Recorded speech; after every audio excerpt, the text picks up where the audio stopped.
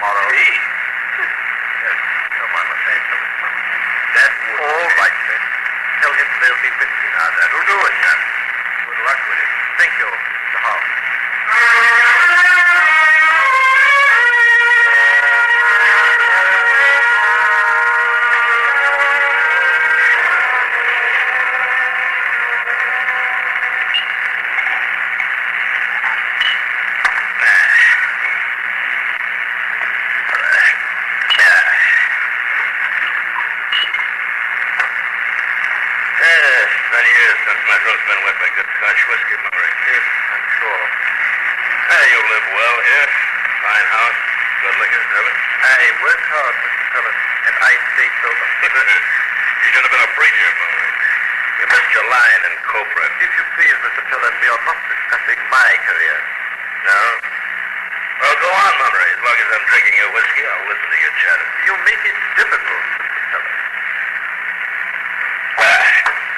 I mean to. Yes, so you do.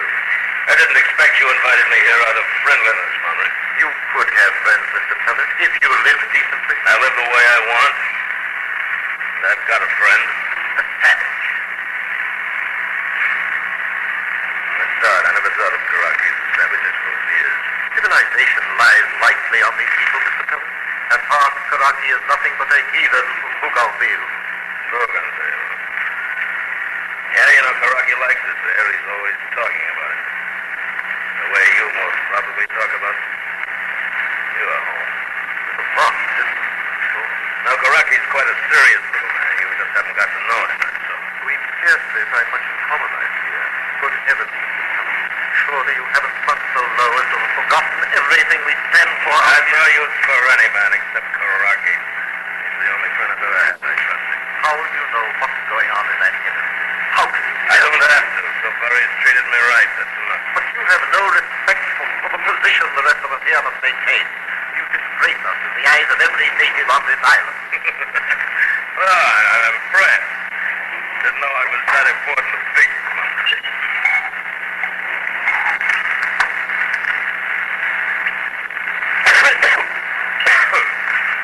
You're beyond reasoning, Rick. Well, you can go on trying, Mummery, so long as the whiskey holds up. Have you no pride, man? I cleaned out a bar in Sydney once, alone against 9 sailors. That's not exactly what I engineered a mutiny aboard an Arab dhow in the Gulf of Oman some years back. I sold the cargo at Bahrain for a pretty figure, Mummery, pretty figure. That's certainly compounding a crime. The cargo was illegal in the first place, Mummery. You know what it was?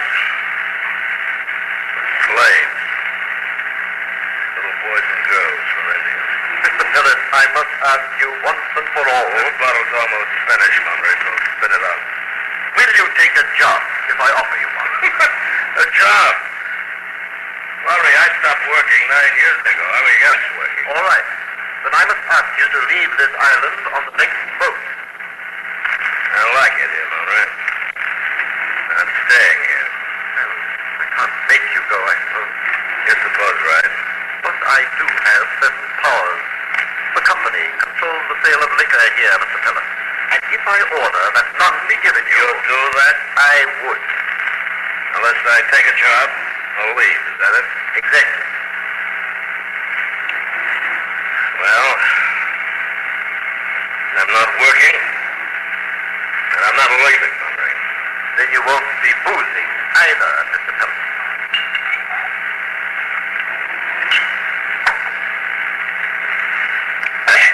I'll finish this scotch if you don't mind, Mummery. I think I've earned it. Good day, Mr. Phillips.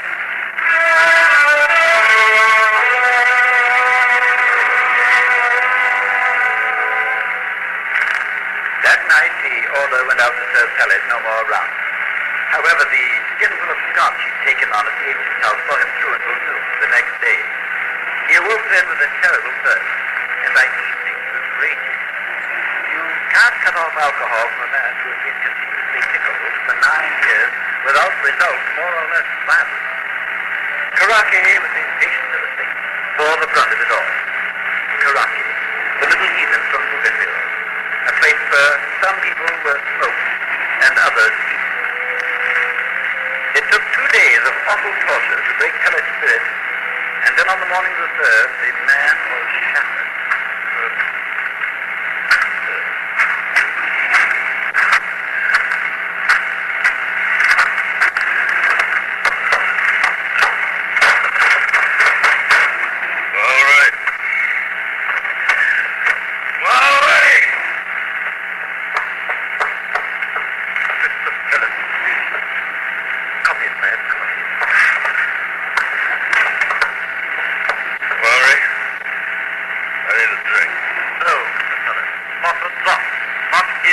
Anywhere else in Buhuti. Give me a drink, man. I'll get on your blasted ship. Oh, then you agree to leave? Yes, I agree to leave. And on the next ship? Yes, I'll go on the next ship. Well, the next ship's due within a week. You can have your rum now, but you'll be on that ship when she sails. Well, I'll be on it. Now give me a drink, man. Quick. Yes, you'll bring the ship to Howell. I'll send a message for you. All right, it's all right. All right.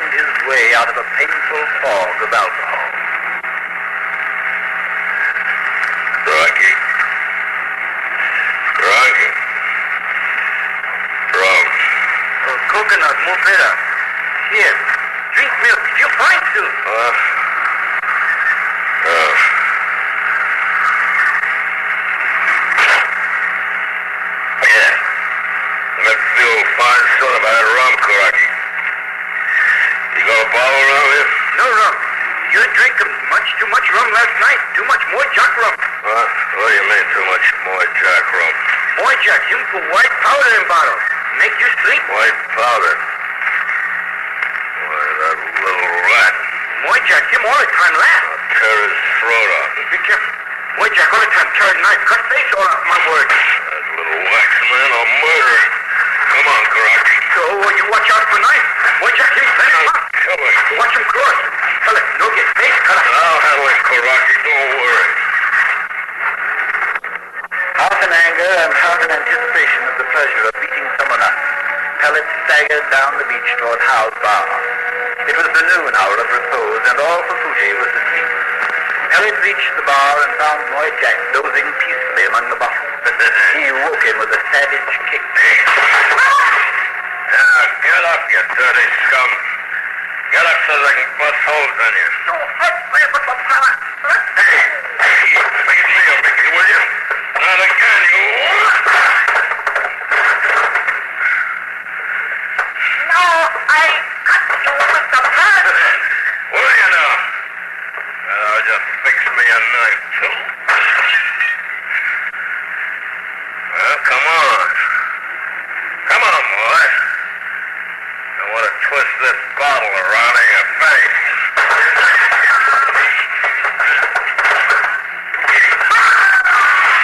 There. That'll learn you to fight with a red-headed man, that'll learn you.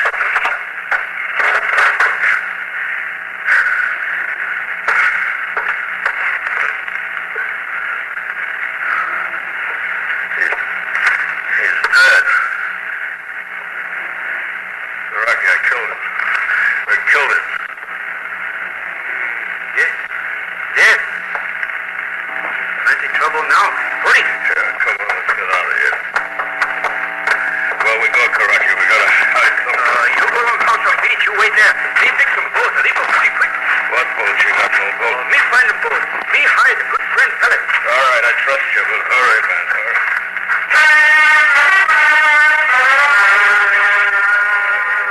Pellet waited in terror in the shack on the beach while Karaki broke into the boat shed and with an axe smashed the bottoms out of the 3 craft sheltered there.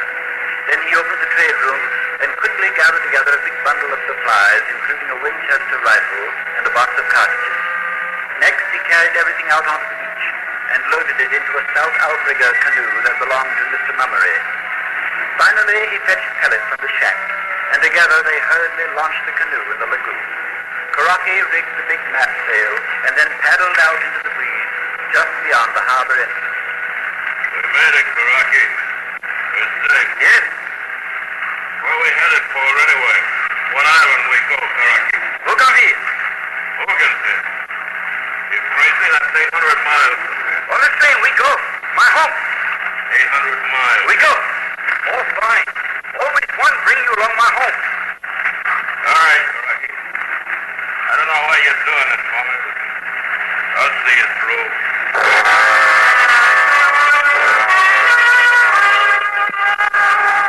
It was not the beginning of a very pleasant voyage for Mr. Christopher Pellet.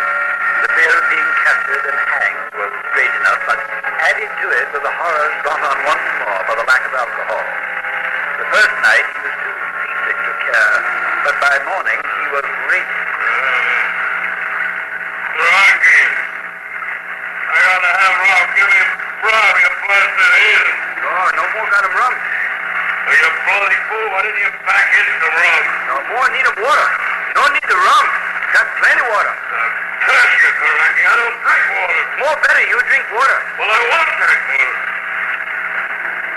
Karaki, turn back, please. I'll take hanging to this. Turn back, I tell you. You'll soon catch him one big fellow in. Go straight to Bougainville. No. How could you find Bougainville anyway? No. We're going back, I tell you. No, more better. You rest. Karaki easily tied the weakened white man hand and foot and continued to sail off into the open sea. Now and then he threw a dipperful of seawater over the white man and occasionally fed him with coconut milk. Karaki was an excellent nurse. He even combed Pellet's red hair and whiskers twice every day. By the time they reached the Santa Cruz region, Pellet's condition had improved and Karaki released him. They would now in an area peppered with tiny islands, and Karaki decided to land on the lee of one in order to replenish their water supply. It dropped sail and was paddling slowly into the beach, when suddenly, from out of nowhere, a cutter carrying 2 white men appeared behind them. One of the men signaled for the canoe to stop and surrender, but Karaki had other ideas. No, Captain Karaki, you better go away! Put the gun down, Karaki. We're in enough trouble now. Okay, I shoot! No! Karaki, no! No! No! For some foolish reason, the 2 white men didn't believe a native was there, and for their mistake, they were both killed. Karaki, however, wasted no time sailing back to the open sea without his precious water. And 29 days later, he was doling out the few remaining drops of pellet, taking none for himself. His every gesture was one of sacrifice that his white companion might survive. Finally, on the 36th day, they sighted Corfu, and by noon they came ashore. There they stayed for a week, passing themselves on the unlimited supply of coke. Do you think Bougainville was got something on the right? Karaki? Yes. And a mighty good thing, too. Karaki, listen. Me one big fella friend from you. Tommy. You one big fella friend from me. Tommy. We 2 big fella friend always. Huh? Yes, I would. Karaki, you killed me.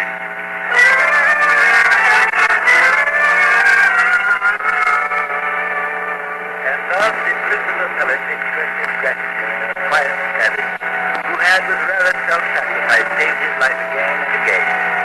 And now that he was thoroughly sober, he could understand it no more than Mummery had that. The native islander was a mystery to him. And the end came 2 days later. Under a gorgeous dawn, they sailed into a bay, and right upon the dazzling white Pellet turned ashore, and he ran up to a rock point to see all the charm of the place for himself. Karaki, in his simple and efficient way, proceeded about his own affairs. He landed from his vessel supplies stored in the sea and piled them high upon the beach. A few minutes after, Pellet heard a gentle footstep behind him, and turned to find Karaki standing there with the rifle at his hip and the axe in his hand. You're right. Yeah, me like to. Great place you have there, Karaki. Me like his head. Huh? Oh, well, me like him you too, Karaki. We big fellow friends, right? You like him too much. One fella had belonged to you. Huh? What do you mean? I don't understand. Red hair. Fine red whisker. Big pride here. Smoke him head. Make him Karaki. Big man on island. You mean you're gonna my head?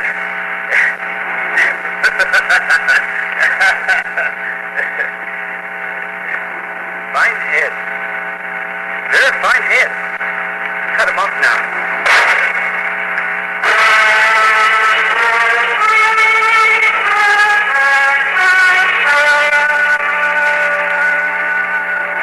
That was the way of it. That was all the mystery. In Karaki's country, a white man's head, well smoked, was indeed a prize. But that of Mr. Christopher Pellet with his precious red whiskers was a thing to be desired above the love of women. And the simple, patient, enduring Karaki had served hard to win it. And did it really matter to Pellet how or why he died, since his own race would have hanged him for murder anyway?